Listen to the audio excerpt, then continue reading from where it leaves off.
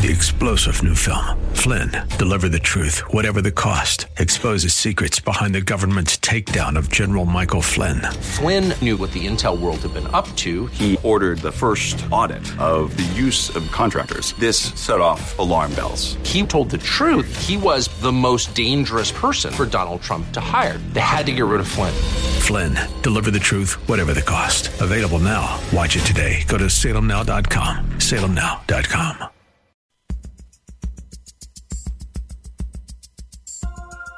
Live from Northern California, it's Lifeline with Craig Roberts. He's the host of Northern California's longest-running conservative talk show. He's a man with a message, a conservative with compassion. He's Lifeline's own Craig Roberts. Yes, indeedy, and good afternoon to you. Welcome. Good to have you with us. It is the Thursday edition of Lifeline for this 24th day of January. Trust it's been a good week for you so far. We've got a good program lined up for you tonight. We're going to talk a bit about the shutdown. We're well into month number 2, and there's been some offers back and forth between the two sides, but nothing really solid, nothing that anybody wants to stand up and say, okay, we'll buy that compromise.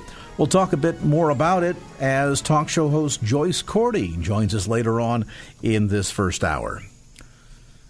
Portions of our program tonight, at least at the beginning, may not necessarily be most appropriate for young ears. So if you have young children around, you might want to busy them somewhere else. We're going to talk about a subject, though, that bears discussion. And quite frankly, at an appropriate age, it is a lesson in history which every child ought to be taught. It is the lesson of perhaps one of the greatest examples in human history of man's ultimate inhumanity toward mankind. I speak of the Holocaust, a humanitarian crisis of historical proportions that ultimately, against the backdrop of World War II, at one level or another, claimed the lives of more than 50 million people. Europe, of course, hardest hit and most concentrated in the villainous acts of the Nazi regime. This Sunday is Holocaust Remembrance Day. And coming in April, on the 11th to be precise, will mark the 74th anniversary of the liberation of one of the more brutal Nazi concentration camps, Buchenwald, liberated just the day before the death of Franklin Roosevelt in 1945. And before we meet our guest tonight, I want to help contextualize part of this story for you. This is a recording done by CBS Radio's Edward R. Murrow, who accompanied Allied troops the day of the liberation of that concentration camp. Portions of this brief recording are marred a bit because they were recorded via shortwave and there was some shortwave radio interference. In spite of some of the technical quality, however, I believe that it does not detract from the historical value of the observations that Ed Murrow had that day in helping to better contextualize for us, 75 years later, the horror that many Europeans, and specifically European Jews, faced at the hands of the Nazi Party. When I entered, men crowded around, tried to lift me to their shoulders. They were too weak. Many of them could not get out of bed. As I walked down to the end of the barracks, there was applause from the men too weak to get out of bed. It sounded like the hand clapping of babies. As we walked out into the courtyard, a man fell dead. Two others, they must have been over 60, were crawling towards the latrine. I saw it, but will not describe it. In another part of the camp, they showed me the children, hundreds of them. Some were only 6. One rolled up his sleeve, showed me his number. It was tattooed on his arm. D6030 it was. The others showed me their numbers. They will carry them till they die. The children clung to my hands and stared. We crossed to the courtyard. Men kept coming up to speak to me and to touch me. Professors from Poland, doctors from Vienna, men from all Europe. Men from the countries that made America. We proceeded to the small courtyard. There were 2 rows of bodies stacked up like cordwood. They were thin and very white. Some of the bodies were terribly bruised, though there seemed to be little flesh to bruise. Some had been shot through the head, but they bled but little. It appeared that most of the men and boys had died of starvation. They had not been executed. But the manner of death seemed unimportant. Murder had been done at Buchenwald. God alone knows how many men and boys have died there during the last 12 years. As I left that camp, a Frenchman who used to work for Havas in Paris came up to me and said, "You will write something about this, perhaps." And he added, "To write about this, you must have been here at least 2 years. And after that, you don't want to write anymore." I pray you to believe what I have said about Buchenwald. I have reported what I saw and heard, but only part of it. If I have offended you by this rather mild account of Buchenwald, I am not in the least sorry. That account, of course, by Edward R. Morrow, done on the day of the camp liberation, April 11th of 1945, highlighting some of the atrocities at one of the more infamous camps. So there were many camps by many names like Auschwitz, Dachau, Ravensbrück, Treblinka, Sobibor, and Bergen-Belsen. Our guest today details inside the pages of a new book called The Last Train to the Concentration Camp, a small boy's memories on the train to Bergen-Belsen. This is the third in a series and, of course, released just in time to mark Holocaust Remembrance Day this Sunday. And pleased to have join us survivor of World War II in Europe, Dr. Dirk Van Lienen. Dr. Van Lienen, thanks so much for taking time not only to be with us today, but to share some of these amazing stories. And I understand that you've, in recent years, sort of made it your life's work to collect many of these stories, to share these experiences, hopefully make sure that younger generations never forget what happened in Europe during that period of time. Tell us a bit about this book. Okay. It is the third of a trilogy, and the first two books that come before explain how people were hunted down and also how people were hidden, how much it took, how much energy but also courage to keep people alive and out of the hands of the Nazis. Well, that work is in the two first books with many other stories about the wartime. But my father, who was the center of the hiding, he was the head of the resistance in the city of The Hague. And in the city of The Hague, before the war, were about 10,000 Jewish people. And after the war, there were perhaps no more than 1,200 left over. Those people were rounded up like cattle. I remember in my street was a Jewish family, and I was 4 years old. And I saw the truck, the German truck in front of the house of our neighbors. They were Jewish. And they were coming out of the house with gun butts pushing in their back. And that family had two twins, two little girls of my age, 4 years old, and they were the cutest children, and they were grabbed by the soldiers by the arm and thrown into the truck like bags of potatoes. That is one of the stories, but many more. My father, who had through the time hidden more than 1,000 people through our house, and I say through our house because they were in our house maybe for 1 or 2 or 3 days. And every night the resistance men would come and each take one person, because it was first of all curfew, secondly any Jew on the street with a Gentile, both would be arrested if they were caught. And if they were caught after curfew, they were immediately transported to the holding camps and then to the concentration camps. It was very hard for me to write this all up because it were memories that are, hidden in my brain.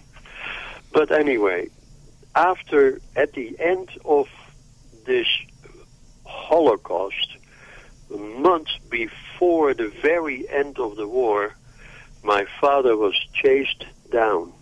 And they wanted to catch him because there was one Gestapo officer who had in mind to get a higher rank and some kind of medal for getting one more train full of people to a concentration camp. He made a lot of miscalculation, ended up in a death chamber himself. But meanwhile, he chased my father down, and all the details I wouldn't go into because they are not graphic but quite intense. And when he was caught, the 72 Jewish people were also caught in that hiding place and brought to a holding cell, and they're kept until the train load, the cattle wagon was full with 200 people. My father, in the meanwhile, was arrested, and his colleague too, and they were tortured for days. And the torture was so severe, they wanted him to surrender the addresses of the hiding places for the same Gestapo officer with ideals in his mind. Anyway, after 5 days, the one colleague gave up and gave the Nazis a list of addresses, but he was smart about it. He gave them addresses of hiding places that were empty. And that stopped the torture. But my father was not giving away, and later he told me, he said, they could have killed me, I would have let them because I would never give away a hiding place. Anyway, they sent for my mother, and my mother was with me taken to the jail to clean up my father, and he was so wounded, scratched and bruised and blood everywhere. And she cleaned him up as much as she could, put some fresh clothes on him, and then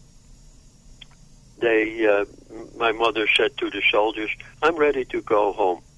And they said, no, ma'am, you're not going home. You're going on the train tomorrow. And that's where the horror began. Because this train was loaded with 200 people. Normally, it holds 20 cows, but 100 people it took to press them in, push them in, until they finally could close the door. And there were 200 people standing. The train took off and was on its way to the only Dutch concentration camp, and that is Westerbork. And that is a monument where we go every year, still go. But halfway down there, the train stopped, and it was stopped for 6-7 hours, and we were there, standing there without any food or any water, any drinks, and no bathroom, and so tight that you couldn't even move your arm. And then the train went going again because Westerbork was closed, and the train had to be turned around and went into the direction of Germany. But there it ran into battle lines, and it had to stop and turn around. It ended up being 4 days and 4 nights standing without food, without bathroom, without drink, and 30 people came out dead. But the other people, when we came out of the car, we were normally, people were, when they were arriving, they were tattooed and registered. This time it was midnight, and the people were all pushed into a barrack which was already full of people, and there we stood again. Although most people could hardly stand anymore, there was no food, there was no water. In that camp were 60,000 people. That was Bergen-Belsen. Bergen-Belsen, by the way, was the last camp that was closed. And it was closed because the British Army invaded it and liberated the camp. Now, That sounds all so simple, but it's detailed in my book, and it's very, very, very painful. It is significant, perhaps, to mention to listeners, Dr. Van Leeuwen, that Bergen-Belsen is also historically significant in that it was the concentration camp where Anne Frank and her sister Margot was killed, was it not? Right there, but they did not die from hunger. They died from typhus. Typhus was so rampant there. First of all, the 3 months before the liberation, people had no more food. The Nazis were out of food completely, hardly anything for themselves. So people were eating rats if they could catch them. But those rats were eating in the mountains of dead bodies that were laying around everywhere. And they caused typhus everywhere. And so many people, I think it was about 8,000 in that camp, died of typhus. And but there is a good end to this story, because the British Army came in and with hundreds of tanks and thousands of trucks. In my little eyes, I couldn't understand it, but they brought food, and they brought medics and medical supplies and clothing, and there was hope. But unfortunately, after their arrival, it took 3 months before anybody could practically leave there, and in that 3 months' time, half of them, 30,000 of them, died of starvation. Those people that had not eaten for 3 months, they could not eat anymore. They couldn't hold water anymore. Their insides were dried up. And so that's why so many people had to pass away, even though the camp was liberated. Then, of course, comes the situation on what do you do with all those people? They had to register with the British. They had to tell them how long they had been there and where they came from. And when my father gave his name, the officer looked up and said, "Are you the Kees van Rijn from The Hague?" And my father said, "Yes, but how do you know?" And the officer said, "We have been talking on the secret radio for the past 3 years. And what are you doing here? I haven't been able to reach you for the last 3 weeks." And so by sheer miracle, we were sent right back to Holland in a truck.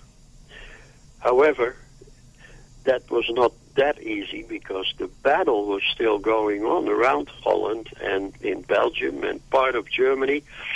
And so we ended up in Belgium, and we stayed there with the resistance until 3 days later they said, "We can get you into Holland, but mind you, Holland is still occupied, and the Nazis are bedded down with cannons and bunkers, and even the navies of the British, the American, and the Canadian cannot get into all the rivers because there are so many bunkers with cannons and machine guns. And those rivers are wide. They're up to 2 miles wide in some places." So we were brought over to Holland behind the Navy, and then we were on our own. And we went to a resistance man there, and he said, "But you cannot go to The Hague like this. You will be arrested." So they provided a box bicycle in which my mother and I could sit, and they made my father look like a woman, and that was the only way that we could go crossing all those rivers with cannons and machine guns everywhere. Finally, we arrived in our hometown. We found our house completely ransacked. So far ransacked that even the front windows and the front doors and all the doors in the house and the toilet and the kitchen, everything was stolen by the traitors. And that's a whole story in itself, because there were a lot of traitors in Holland that betrayed fellow citizens, and particularly those that had Jewish people in hiding or just Jewish people. And those traitors had stolen all that material out of our house. We could not possibly live in it. And so we stayed with others until 5 days later the war in Holland ended, and that was on May 5, 1945. The Germans really, they kept that stronghold right up to the bitter end in Holland, didn't they, yes, in the Netherlands? Very strong. Given the fact that the German surrender across the European continent and Victory in Europe Day, it was only 3 days later on the 8th of May. You mentioned, Dr. Van Leenen, about many of those that collaborated with the Nazis. Of course, that was not simply unique to the Netherlands, though there was a large socialist party there that largely worked, and fascists that worked with the Nazis. Vichy France ran into the exact same problem. At the end, what was the impact in terms of healing to the nation of the Netherlands, not just because of the ravages of World War II and the terrible things that had been done to Jewish people, not just across the continent, but as you point out, there in Holland specifically, and your father having been very involved in the Dutch resistance movement there and literally rescued the lives of hundreds of Jews. The healing process where there was supporters of Nazis and faithful Dutch people living side by side that 6-7 years before had been friendly neighbors and now all of a sudden have been literally on the opposite sides. How long did it take for that healing process to really come to fruition in the Netherlands? About 2 years. 2 years. That long. And right after the war, for 3 months, every Dutchman, true Dutchman, was hunting down the traitors. And they were jailed and they were tried, and some of them had life in prison, and some of them 10 years, and some of them got away with 1 year. But they were members of the official Nazi party, the National Socialistic Party in Germany. And Hitler did set up these parties in all the countries in Europe before the war began. I have in one of my books a meeting of the traitors of the NSB'ers, we called them, National Socialistic Movement. Those people were totally sold to Hitler, sold out to Hitler. And when the soldiers came, all they had to do is visit all these people, those members of the National Socialistic Party, and tell them, now we're going to make it work, this National Socialism, and you can help us. And that's why they became traitors. It was a very, very distinct, woven net of organizations. Even the Jewish people were cheated, because before the war, Jewish people that were in favor of National Socialism were sent to all the surrounding countries, and there they approached the Jewish leaders and asked them to form a Jewish council. And they were promised they would be the leaders of the Jewish people, and when they would be sent to concentration camp, that was not killing, but concentration of people, then later they would become the leaders of new cities with Jewish people only. There are so many situations in this time and age of National Socialism, of anti-Semitism, of neo-Nazism. If you really count it up, it is scandalous. And one of the reasons why I wrote my books is, and also tell people, let your children read them, because then they can recognize what is happening in this time and age. And certainly there's a big perspective, a false one that many have, that Hitler's decision to attack Poland in 1939 came late and after agreements and negotiations had not gone as well. The Munich Pact, of course, was in place, but there was a lot of discontent concerning some of the occupied territories that had belonged to Germany prior to the end of World War I. But people need to realize this had been a frog in a kettle process going back many, many years. In fact, we talk about many of these concentration camps and subcamps, estimates on the low end of over 1,200 ultimately across Nazi-occupied Europe. And the first camp, which would have been Dachau, was opened as far back as 1933, right at the cusp of Hitler being declared Chancellor of Germany. So this is not something that happened overnight. It was a slow, steady march into European Jewry destruction and, of course, ultimately claiming the lives of upwards of 50 million people across the continent. Dr. Van Lienen, as our time winds up, for the benefit of those listening that perhaps know nothing of the events of World War II and the significance of the impact of the Holocaust, as we approach Holocaust Remembrance Day this weekend, what for you is perhaps the most important lesson that young people today need to take to heart, need to be aware of as we look into the future? False promises. False promises have been around forever, and in this time of age we hear them all the time on television and radio and in newspapers, unfortunately. False promises that you cannot keep.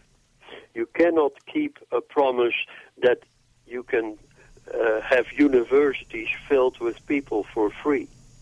You cannot keep a promise to have minimum wage jobs at $25. I'm just to say one word. There are so many promises made everywhere.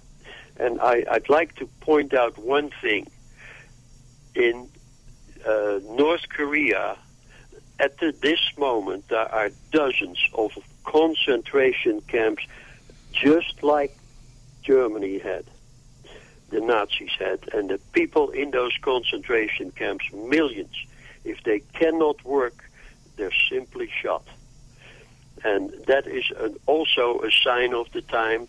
Then there is Iran, who is saying we're driving all the Jews out of Israel. And then there is the anti-Semitism of shootings in synagogues and smearing synagogues and things like the Kristallnacht in Germany, but not as severe, of course, but it's happening. And sadly, we thought at the end of the war through 45, 46, 47, during the Nuremberg trials, that the perpetrators of Nazism would be brought to justice, the world would learn its lesson, and this would be something that we would put behind us. Sadly, as you so aptly point out, Dr. Lienen, that much of this continues to this day, if not the actual outright concentration camps, as you correctly point out, that exist to this day in places like North Korea, and then, too, many of the false promises that are made at many turns by many people of many political persuasions that begin to soften up the base and prepare for the unthinkable. The book is called The Last Train to the Concentration Camp, A Small Boy's Memories on the Train to Bergen-Belsen. Dr. Dirk Van Lienen, his father, very actively involved in the Dutch resistance movement. Dr. Van Lienen, I know that it's a painful topic. We appreciate not only your efforts in sharing the book, but also sharing your time with us today. And more information, by the way, about this new book, again, newly released and published by Civivale Publications. You'll find it bookstores throughout the Bay Area. You can also find it at Dr. Van Lienen's website, dirkvanlienen.com. And we'll put a link inside of the podcast for you where you can get that information to order the book. The Last Train to the Concentration Camp, A Small Boy's Memories on the Train to Bergen-Belsen. 5:35. Traffic, here's Michael Bennett. And now back to Lifeline with Craig Roberts. Well, we're solidly into month number 2 of the longest government shutdown in history. And while some have opined, gee, I don't feel the difference, maybe these essentials are not as essential as it seems, the reality is that a lot of folks are going to work. They're not getting paid. And others are just sitting, waiting, hoping. There seems to be no budge on either side, though plenty of proposals have been handed off. The president indicating today there's still, quote, alternatives to end the government shutdown. 2 Senate bills aimed at ending the shutdown failed to pass today. Trump told reporters at the White House that the Republican measures won, meaning that more people voted to pass them than not, but acknowledged that both fell short of the 60-vote margin needed for passage. And that may indeed, that closer, be the sticking point here, unless one side decides to cave. Let's talk a bit about where things stand. This is truly complicated. Joyce Cordy, who, of course, is host of Reimagine America, heard every Sunday at 9 a.m. on our sister station, 860 a.m., The Answer. And Joyce, I know that we're now into uncharted territory here. We've never seen this before, and I don't know, certainly in my lifetime, that I've ever seen greater division both between the executive branch and Congress and between the 2 houses of Congress and the 2 parties in Congress ever before. Well, part of the problem is that it is politics before it is governance. And those are 2 separate things, and we can't seem to keep them separate anymore. So I think that's part of the problem. And then you have this contest between the president and Nancy Pelosi, and neither of them is inclined to give an inch. I mean, Schumer and McConnell could have settled this a while back, but it's mano a mano between Nancy and Donald. She is determined to bring him to heel. So far, she's kept her caucus in line, and somebody's going to have to give.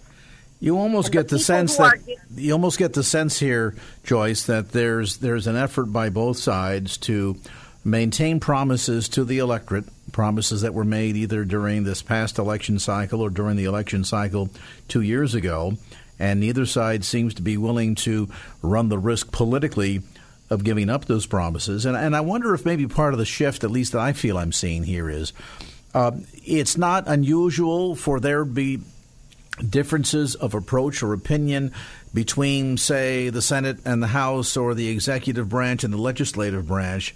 That's kind of historical, and quite frankly, if you look at the way the Founding Fathers put us all together, that systems of checks and balances and the occasional moments of friction between the different branches of government was kind of built into the system. What we see here now, apparently, is a greater sense of friction, not just between branches of government, but between the 2 political parties.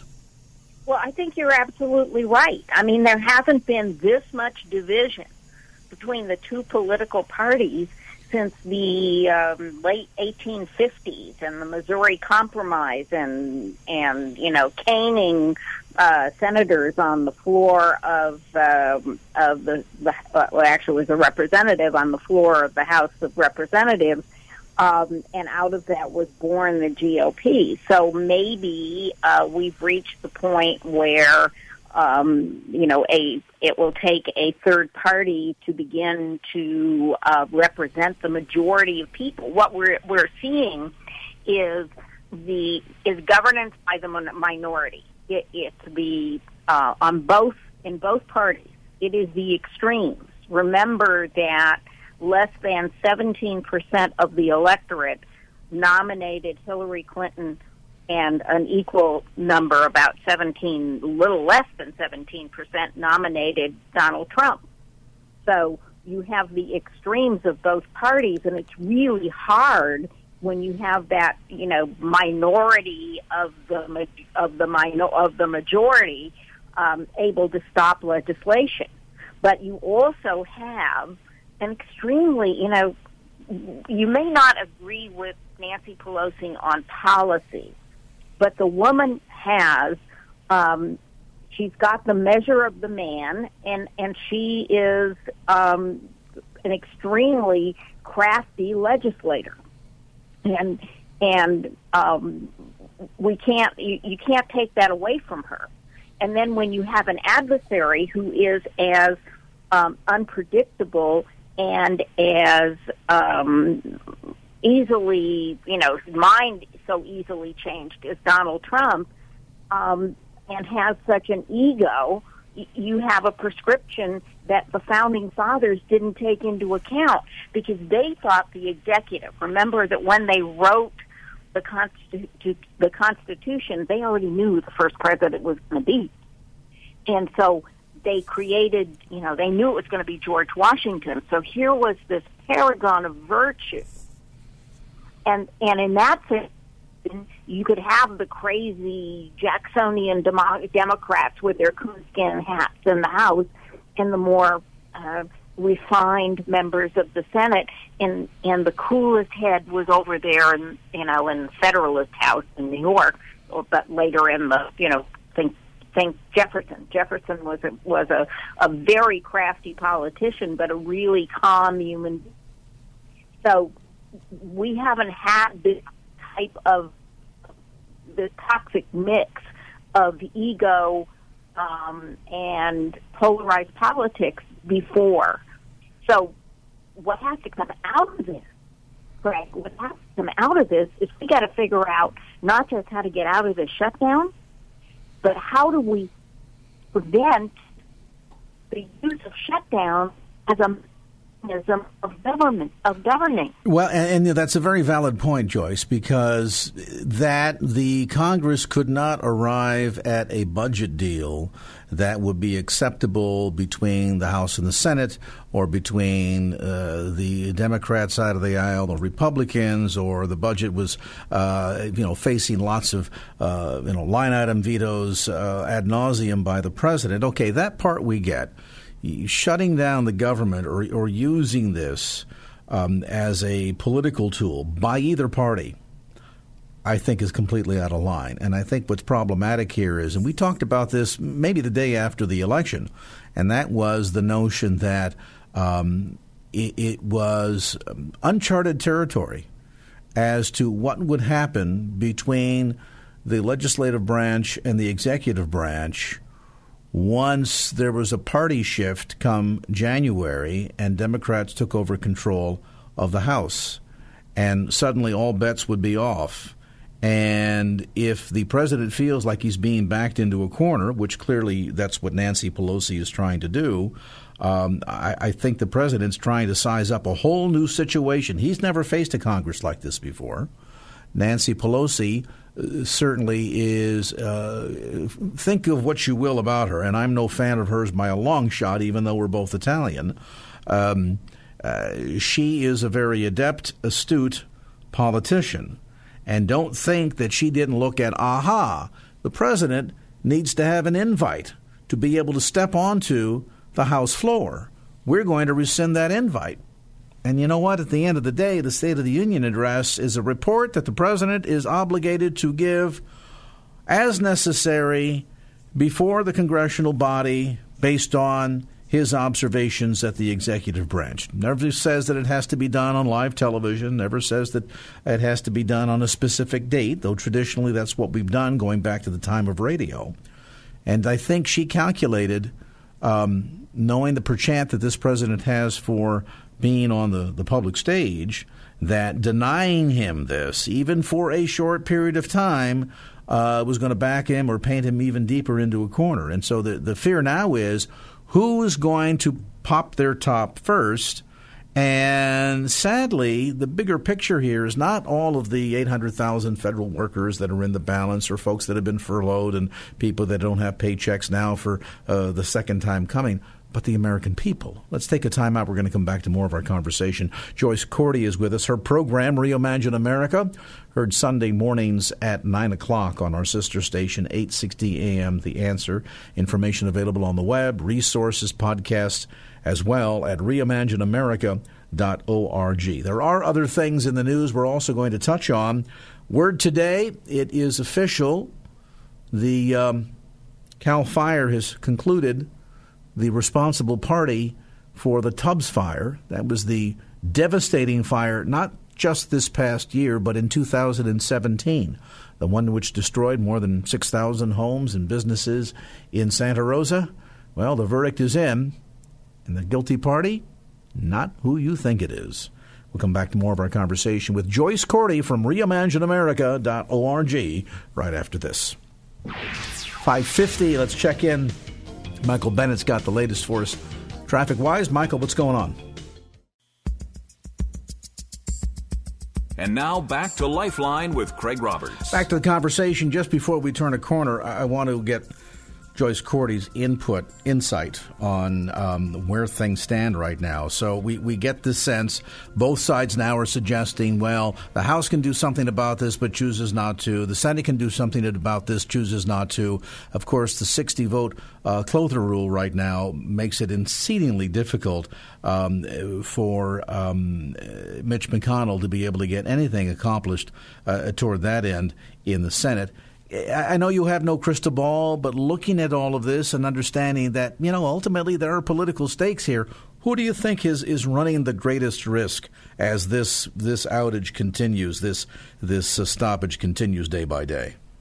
Well, right now I would say that Trump is going to be presented with a bill out of Congress, and he's going to have to make a decision about whether or not he can find a way to sign it or get his veto overridden, because there is enough consternation. And, people who listen to my show have heard my solution, which is no pay, no fly, that the pilots union could end this in a couple of days by saying, hey, it's Monday morning, the air safety is compromised, we're not flying on Thursday.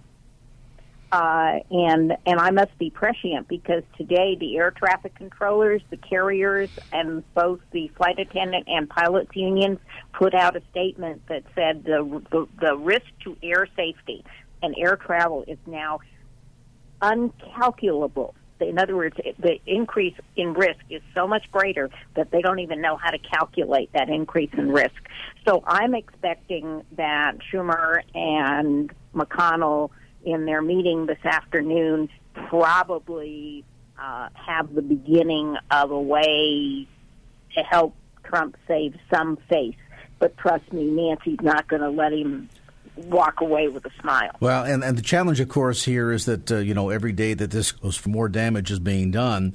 And, the one concern that a growing number of Republicans have, and we're going to talk to Craig Huey about this on the other side of the hour, but that is come the election cycle, come 2020, they're going to pull out that video clip of the president seated with Chuck Schumer and Nancy Pelosi and Mike Pence in the Oval Office when he says, my shutdown, I will do it, I will proudly do it, I will own it, I will take on the mantle.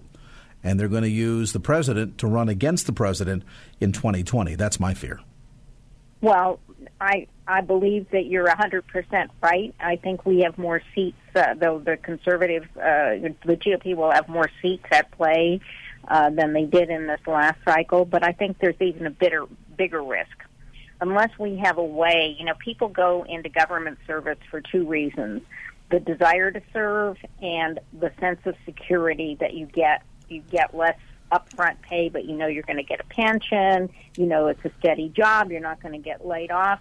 Well, the best and the brightest are going to look at this and they're going to say, wait a minute. Maybe I should take the big dollars in private industry. And in places like the FBI, we cannot afford not to have the best and the brightest. Well, and sadly, that's one agency that historically had been well respected, that's been excoriated at every turn. So, yeah, your point is valid by heaps in that regard. Hey, Joyce, before time gets away from us here, I've got to talk to you about the 11th hour reprieve that has been handed down here. There was an announcement made earlier today following a year-long investigation by CAL FIRE into the source of the Tubbs fire. And, of course, the barristers, the attorneys had lined up 50 deep to file lawsuits every which way, expecting a huge payout And deservedly so, decidedly so, given the fact that upwards of 6,000 businesses and homes were lost. That would be the fire that impacted greater Santa Rosa area in August, September of 2017. 22 people lost their lives in this huge fire, and there has now been a determination, which I have to wonder at the end of the day, is this going to be the reprieve needed to rescue Pacific Gas and Electric from bankruptcy? No, it is a reprieve. So here for the listener, here's the really important takeaway. You want to talk about fake news. It was immediately speculated that the fire might have started because of the high winds and PG&E wires and the trees, right? That was the early speculation. Nobody ever stopped and thought for a moment, nobody in front of a microphone, that is, that there was any possibility that it wasn't a PG&E caused fire. So for 2 years, PG&E has been front and center, and there are, as you say, there are thousands of lawsuits. And today we find out, no, it was a private entity beyond PG&E, which in fact had a private electrical facility that started the fire. Now, my point is, it would behoove the major media, it would behoove all of us, right, to stop and say, it's possible that the investigation is going to show something else. And so this is a real example of the hysteria, of the pile-on of media people who, speak into the microphone but really don't have substantive knowledge of what they're talking about. And that concerns me gravely, and it's one of the things that I try in my show to make sure people get the facts and then they can form their opinion. And here, everybody formed an opinion and the facts didn't prove it out. And, sadly, if this is one demonstration of that short-sightedness, we could say, well, hope they learned their lesson and go home. But this is the long litany, the long march, so to speak. Many of these issues and more are covered more in depth in Joyce's program, Reimagine America, that doesn't just focus on the problems, but also focuses on practical, real-world solutions. Joyce has decades of experience at high levels in corporate America, and really understands that in order to get a job accomplished, you need to be able to think outside of the box. You need to be able to bring people together from a variety of perspectives and talents and experiences. And a lot of times our approach to problem solving in America is more engaging in political fighting than actually coming to the table and thinking through in order to create the solutions necessary. That's what her program does, and you can tune in every Sunday morning at 9 a.m. for Reimagine America on our sister station, 860 a.m., The Answer. That's 860 a.m., The Answer, Sunday mornings at 9 a.m. Information, resources, podcasts, and more available at Joyce's website, reimagineamerica.org. That's reimagineamerica.org. All right, we're a bit late. You're stuck in traffic. You're saying, I'm late too, Craig. What are you complaining about? Let's find out why you're late. I know why I'm late. Let's find out why you're late. We're going to get to the bottom of this right now. Your spouse called and wants to know why you're late too. Let's see what Michael Bennett can do to shed some light on this big mystery. Michael? 3-star General Michael J. Flynn, head of the Pentagon Intelligence Agency, knew all the government's dirty secrets. He was one of the most respected generals in the military. Flynn knew what the intel world had been up to. He understood its funding. He ordered the first audit of the use of contractors. This set off alarm bells. The explosive new documentary, Flynn, Deliver the Truth, Whatever the Cost, uncovers the facts behind this scandal. Flynn told the truth. He was the most dangerous person for Donald Trump to hire. I find out the worst enemy that I'm going to face in my life is right here in America. They took my assessment and they wanted me to change it. And I was like, I'm not changing it. They had to get rid of Flynn.